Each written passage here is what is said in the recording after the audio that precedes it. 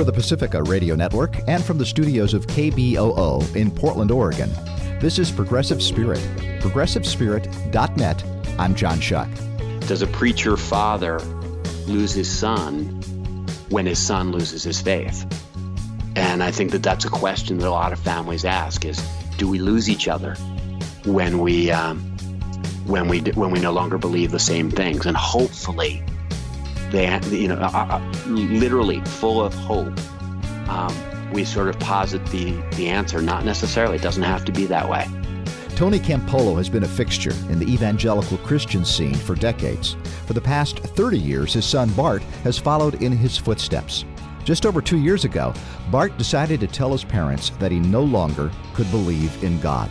Out of this is their story, Why I Left, Why I Stayed, conversations on Christianity between an evangelical father and his humanist son. Bart's with me via Skype from Los Angeles to talk about coming out as a non-believer to a Christian family. Welcome, Bart, to Progressive Spirit. Oh, thank you for having me. On Thanksgiving Day, 2014, you told your parents you didn't believe in God. What was going through your mind when you sat down for Thanksgiving dinner? Well, actually, I sat them down after Thanksgiving dinner. Oh, okay. Thanksgiving is a high ritual in our family. I wasn't going to mess it up with theology. All right, sounds good. But later that night, I pulled my parents in. And the reason I felt like it was important to talk to them was because we've always had a really close and open relationship. And I know for a lot of people, when they go through a kind of a religious transition, sometimes they think, well, I better not tell my parents, it'll upset them. But my certainty was that if I didn't tell my parents, our relationship would move from being authentic to being inauthentic. And that was just a price I wasn't willing to pay. Were you at all concerned about hurting their feelings? Well, hurting their feelings, like would my change, would my sort of deconversion, if you will, would that cause them pain? I knew it would cause them pain. I mean, I spent 30 years as an evangelical Christian myself, and I know how much pain it would have caused me.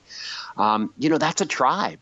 That's a lifestyle. Like, you're in there. And so even if my parents aren't the kind of Christians who believe that God condemns people to everlasting damnation for not having the right theology before they die.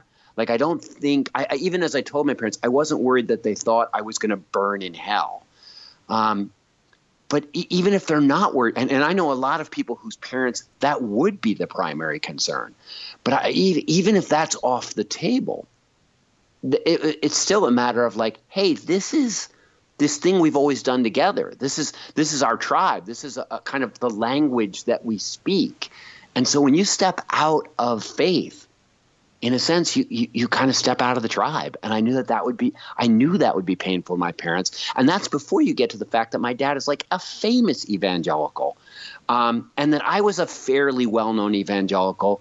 So when I step out like that, it's going to be embarrassing to him, like publicly embarrassing, where people are going to say, wow, you're leading hundreds of people to Christ and your own kids left. What does that mean? And what does that say? I knew it would be hard for them. Yeah, that was a bit what was at stake for your dad. By the way, your father, I've always admired what he has done. I love his type of evangelical Christianity in that it's definitely social justice oriented. And he's such an open spirit. I know he and your mom, I think, had public debates or something, public conversations about homosexuality a few years ago. Yeah, they did. No, my parents, and they are my favorite kinds of Christians. Uh-huh. Do you know what I mean? Like, it's funny because people sometimes now, they say to me, oh, Christians this, and I'm like, which Christians are you talking about? Because, it's just like with Muslims. Like, there are as many different kinds of Muslims as there are Muslims. And if you've ever been around the Christian community, you know that, like, Jerry Falwell Jr., that brand of Christianity, and my father and, Shane Claiborne over here, like, those are two Brian McLaren, my goodness, those are such different kinds of Christianity. And my dad and those guys, they're like my favorite kinds of Christians, the ones that are really committed to the idea that, following Jesus means loving other people and fighting for social justice. You know, there's a line in your book. I'm speaking with Bart Campolo. He and his father, Tony Campolo, have written a book together called Why I Left, Why I Stayed, Conversations on Christianity Between an Evangelical Father and His Humanist Son. And it's several chapters long. They each take turn commenting on either's views. It's a powerful book. And there's one line in your book chapters that I want to remember. It goes like this. It says, the supernatural aspects of Christianity were the price of admission, not the attraction. And as far as evangelicals go, as I said, I've always liked your dad because of the social justice emphasis. But for you, the theological beliefs, were just in the way. I find that a great deal, too. And I talk to people, they say, well, how much stuff do I really have to believe before I get in the club? So you never, in many ways, I got from your book that you never really believed in God and Jesus like your father does. Did you? No, I did. I mean, okay. It was hard for me, but you do what you have to do.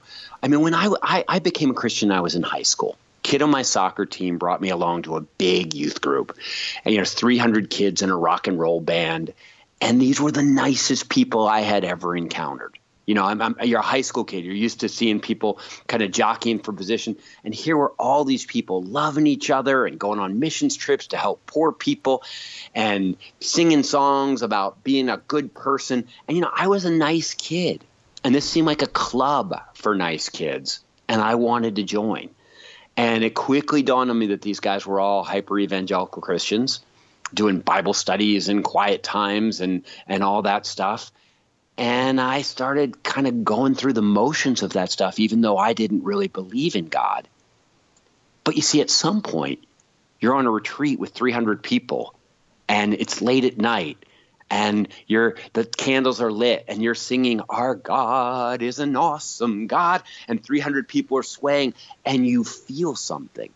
I guess a sociologist would call it collective effervescence, but you have this kind of sense that you're part of something bigger than yourself. It's kind of a transcendent moment. And, if you're in a Christian context when that happens, you go, that's God. I mean, I think if I'd have been on that same retreat in Afghanistan, I'd have said, that's Allah. If I'd have been in India, it would have been something else. But, I was in the context of evangelical Christianity, and that transcendent moment confirmed that God was real to me. And so I bought in. And so, when I bought in hook, line, and sinker. And I became kind of that ultra evangelical kid who's carrying his Bible around at school and wants to tell you about Jesus. I was excited about my faith. And throughout my time as a Christian, I would have these moments or these experiences that would confirm to me that there was something real. People now sometimes say to me, well, now that you're a secularist, you must be embarrassed about, pretending that you heard the voice of God or pretending that you felt the Holy Spirit moving in your life. And I'm like, oh, no, that was real. I heard something. I felt something. And they say, well, but you don't believe in a supernatural God. And I say, no, I don't. But I believe in that experience. I would interpret it very differently. I would say that, it was happening in my brain and but if you don't believe in transcendent experiences, you haven't gone to the right concerts. You haven't you haven't had sex with the right partner. You haven't used the right drugs, because transcendent experiences can be induced. They happen. The question is, what's happening when they happen? And for me, they confirmed Christianity and that really they really drove me to continue to want to serve and continue to want to kind of spread the good news that this stuff was real, and so you say, well, what about now? And I say, well, yeah, I don't believe that stuff was God, but boy, I still believe in community. I still believe in people that gather together and create an atmosphere in which they feel like they're part of something bigger than themselves. And that inspires them to want to be their best selves and to want to make things better for their children and for the future. I'm a humanist now. I'm not some angry atheist who thinks all that stuff is a waste of time. I'm just trying to build community around a narrative that actually is supported by the facts, because the other narrative ultimately fell apart for me. Ultimately, too many things happened that made me question it. I read too many inconsistencies in the scripture itself. I had too many unanswered prayers that a good and loving God really should have answered. And And so for me, the narrative fell apart, but boy, the stuff around it, the community and the sense of purpose and the commitment to goodness, those things were powerful then and they're powerful now. So that narrative that fell apart, that took some time though, didn't it? Yeah, it did, because I forget. I think it was Upton Sinclair who once wrote, it's very difficult to convince a man to change his mind about something when his salary depends upon him not changing it. Yeah. And, it wasn't just my salary that depended on me staying a Christian. It was my identity. Sure. It was my family. It was everything in my life. And so, every time I would run into some kind of problem, I would come up with a workaround, or I would come up with some, I remember when I was in college and I first had gay friends. And, it took me years, but I worked together like, oh, wait, actually, if you interpret the Bible differently, it turns out God's okay with gay marriage. And, then I had friends who were non-Christians and they died, and I was worried they were going to burn in hell. But then, I found some other verses and I underlined them and I ignored these other verses. And then, I worked around that too. And so, by the time I got to the end of my Christian journey, I had the God I believed in was perfect. He was wonderful and everything worked great. The only problem, of course, is that, it sort of slowly dawns on you that if the God you believe in agrees with everything you think, maybe you invented him. Yeah. You mentioned in the book, I thought was a wonderful way to put it. You says it's so much easier being an evangelist without Christianity for humanism. Oh my gosh. Yeah, I'm the humanist chaplain at the University of Southern California, which means I organize young people in a community there to pursue goodness in a secular way. And yeah, I have this wonderful group of kids, and we get together and eat together and sing together and do social justice together.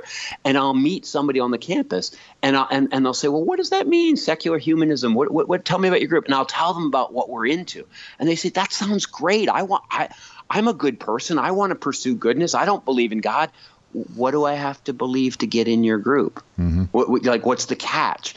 And it's so in the old days, somebody would fall in love with my group and they would see what wonderful people we had and what good stuff we're doing. They'd say, what do I have to believe to get in? And I would go actually, you have to believe a lot of really unbelievable stuff to get into our group. But as a secular humanist, basically I say look, you don't have to believe anything that the evidence doesn't support. Membership in our group is all about what you value, what you care about. And I want to quote you again. You wrote, "I don't want quote to." Me. I love it. It by the way, feel so good. Well, yeah. Bart Campolo is my guest. Why I Left, Why I Stayed, a book that he wrote co-wrote with his father, Tony Campolo. And okay, so you are the humanist chaplain at the University of Southern California, the first one. I think it's cool. You're successful at it. You bring people in, and you don't care if people necessarily have supernatural beliefs. In fact, you're quite gracious about that. If folks have them and that helps, that's great. And you say, I don't want to trash the church. I want to learn from it. I don't want to eliminate organized religion. I want to help develop a new and improved version of it without the supernatural narrative for people who genuinely want to be good without God. So that's your quote. Now, if your dad were here, I'd ask him, isn't this a good thing? And what would he say? I think he would say, yeah, it's a good thing. And he would say it with a catch in his voice, because what he would say is, of course it's a good thing. My dad used to teach at the University of Pennsylvania, and he's often said to me, man, I wish there was a chaplain like you on the campus then, because there were all these kids that were never going to believe in God. And there was nobody organizing them and nobody nurturing them and nobody sort of sitting when their mother got cancer. There was no pastor for them to go to. And he said, I just think it's beautiful what you do with those kids. But in the same breath, he would say, but man, I kind of wish you were doing it for Jesus. I wish you were in my tribe. It's a neat thing that you're building that tribe. It's a neat thing that you're nurturing those students in that way.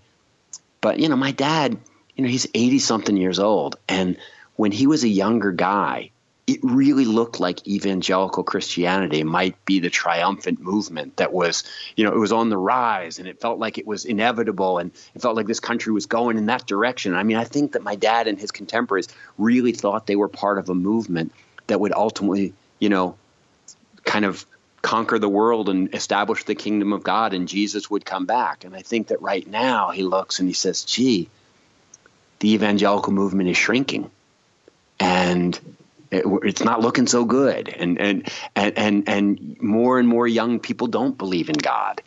And so on some level, I think he's really disappointed and sort of is like, wow, I wish we had Bart working for us. And then on the other hand, I think he sort of sees what's happening. And he says, gee, if the world's going to be secular, it's kind of cool that there are people there saying, then let's make it secular good. Let's make it humanistic. Let's make it something that works for people, and that promulgates the same values that Jesus, that my dad's version of Jesus pushes. I'm speaking with Bart Campolo. He is the chaplain, the humanist chaplain at the University of Southern California.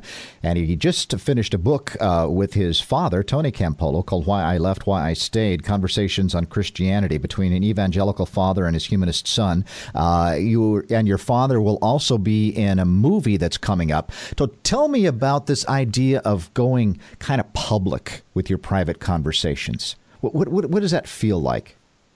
Well, I mean, my dad and I we've been public people a long time. But the reason we went public with this very private conversation, I mean, what happened? I mean, the backstory here is, so I sit down at Thanksgiving and I tell my wife and I, because my wife sort of has made this journey with me. She's not a public person. She would prefer that we didn't write books and make movies about family life. Uh-huh. But she's cool with it. But my wife and I sat my parents down and said, look, we're not liberal Christians. We're not red letter Christians. We're post-Christians. We're done. And it was devastating to my parents. Like that was just so hard for them. And they handled it really well in that moment. And we kept talking, over the weeks to come. But eventually my dad reached out to me and he said, Bart, I need to understand this. I don't understand what you're doing. I don't understand what this means and why it happened. And he said, I'm going on a trip. I got to go on a speaking trip to England for about 10 days. Would you come with me? Would you come with me? He said, because I'll speak at night, but all during the day we can just walk around and talk. And I just need to ask you a bunch of questions. And so we did. We went on this trip. And every day we would walk and we'd sit in cafes and we would talk, and he would say, but what about this? And why do you think that? And I would go back and say, but like, you have the same problem. How do you reconcile this? And about halfway through the trip, he looked at me and said, these conversations are really hard for me, but I feel like I'm really I'm starting to understand. And I realized that what he was after was he wasn't going to try to debate me or convince me to go back. He knew, like after 30 years of Christianity, I knew all the arguments. I mean, he wasn't going to talk me back into Christianity. But he wanted to understand, like, what does this mean and what happened? And especially, like, what do you think of me? Do you think I'm stupid now? Like, do you think I'm ridiculous? And so as we're talking, he says, this is really helping. I feel like we're understanding each other. I feel like I know who you are again. And so at that point, he said, this would make a great book. He said, because I know a lot of families that go through these transitions and they stop talking about anything that really matters. It becomes like almost an off-limit subject, and it's just a source of pain. And he said, because they don't know how to ask the right questions, and there's this thing, he said, I think we should show people this conversation and in a sense try to model for them how a Christian and a non-Christian can be friends and can be open and can talk about the things that matter most in a respectful and loving way. And that, I mean, if you read the book, I mean, and I'm excited because I haven't talked to many people who have read the book yet because it's just coming out. And so, I hope that you pick, I mean, you tell me, did it seem like a respectful conversation between people who truly disagree? Oh, absolutely. It had so many wonderful elements in that, especially the whole father, son, the family, the going of the different directions, the son who follows the path in a sense and goes a different place. And there's disappointment, but there's also obviously very proud. There's sadness. It's all there. I mean, it's like going through anything. It's like coming out in a sense, not the same thing, but close, similar dynamics. Oh, no, it's really coming close. out, It's really coming close out because queer. what's funny Yeah. is when I came out as a secularist, people say, well, how many of your friends left you? Yeah. And I said, well, none. I mean, because by the time I did it, like I had moved so slowly in that direction that when I finally said, hey, everybody, I don't believe in God, all my friends were like, yeah, we knew that. We wondered when you'd figure it out. It's like a gay person who comes out and his friends say, yeah, we knew. We wondered when you'd figure it out. And so I think that it is a lot like coming out. And I think that parents really have to make that they have to ask that question. And that is, do I want to have a real relationship with the person that exists? Or do I want them to pretend to be somebody else so that I don't have to make any adjustments? And, what my dad and I are sort of trying to communicate in this book is that there's a lot of life and a lot of encouragement along the path of authenticity. And the truth is, if you ask my dad right now and said, who do you think is who are your biggest supporters of your Christian ministry? Like, who gives you the best advice? Who when you've come up with a sermon and you run it by him says, well, but if you move that story to the beginning and if you quote this verse, who really wants you to succeed as a Christian? He would say, oh, my son Bart. Yeah. And I do. Because honestly, my dad's out there taking people who believe in God in a really good direction. And I'd way rather they listen to him than some of these nonsense people, Paula White and crazy prosperity people and health and wealth people and angry and anti-gay people. Like, listen, I want to support my dad in his Christian ministry because he makes people more loving and more kind and more committed to good things. And as a secular person, as a secular humanist, like, that's the kind of Christian I want working in the world. I just have a couple of minutes left. Bart Campolo, my guest, talking about the book and the movie that he's put together with his father. The book is called Why I Left, Why I Stayed, Conversations on Christianity Between an Evangelical Father and His Humanist Son. What's the movie called? I think the movie's called Far From the Tree. And is that similar to the book? And when's it coming out? It's funny. It is. It's not. It's a little bit. It's different but similar. Like they complement each other really nicely. The movie comes out, I think, at the end of the month, like right at the beginning of March, and I think you can find out about it you can find out about all this stuff if you go to like my website, bartcampolo.org, or my dad's website. But the movie was interesting. When Dad and I were writing this book, we had this great conversation, but then when I sat down to try to write stuff, and he was writing stuff, we were struggling. And so somebody said, well, why don't you just get back together and talk and have somebody videotape you? And so we did that. I had a filmmaker friend come out and he videotaped us talking so that we could then transcribe that into the book. It turned out that the filmmaker guy said, listen, I could make a movie out of this. This is the beginnings of a great story. And so he took about 13 hours of conversation and boiled it down. And then edited in stuff of my dad's past and my past and other interviews and like all of a sudden it became a story of a son leaving the faith. And the real question I think the movie asks is, does a preacher father lose his son when his son loses his faith? And I think that that's a question that a lot of families ask is, do we lose each other when we no longer believe the same things? And hopefully literally full of hope, we sort of posit the answer. Not necessarily. It doesn't have to be that way. If there's one thing your dad still might not get about you, what is it you'd like him to understand and accept, and what do you think he wants from you? I mean, I think that my dad, I think that one of the places is that it's hard to articulate it, and which is sad if you're on the radio or on a podcast. But what I would say is that deep down, I worry about people. Like, I worry about my dad because he's coming to the end of his life.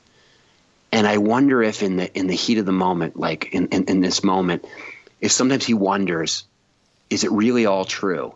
And I wish that sometimes I think that maybe he suspects that he's backed the wrong horse.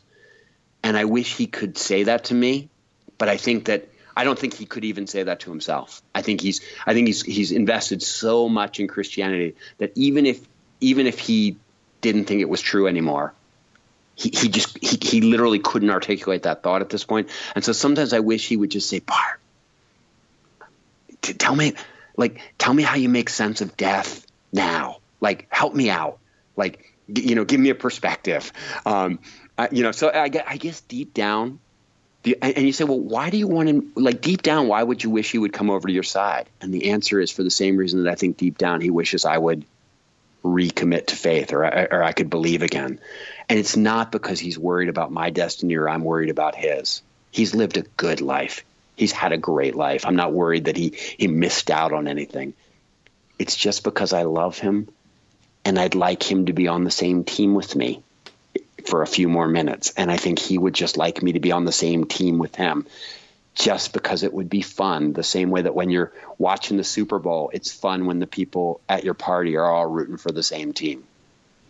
Father and Son, a powerful story. Tony Campolo and Bart Campolo. The book and movie. The book is Why I Left, Why I Stayed, Conversations on Christianity between an evangelical father and his humanist son. Thank you for your honesty and for this work and for being with me today, Bart. John, thanks so much for having me. You've been listening to Progressive Spirit. You can find links to Bart and Tony's websites at progressivespirit.net. You'll also find links to podcasts of this show and all the shows over the past 5 years. Progressive Spirit is a weekly half-hour show that's heard on several radio stations and is distributed through the Pacifica Radio Network. It's available for free through iTunes or your favorite podcast app. From KBOO in Portland, I'm John Shuck. Be well.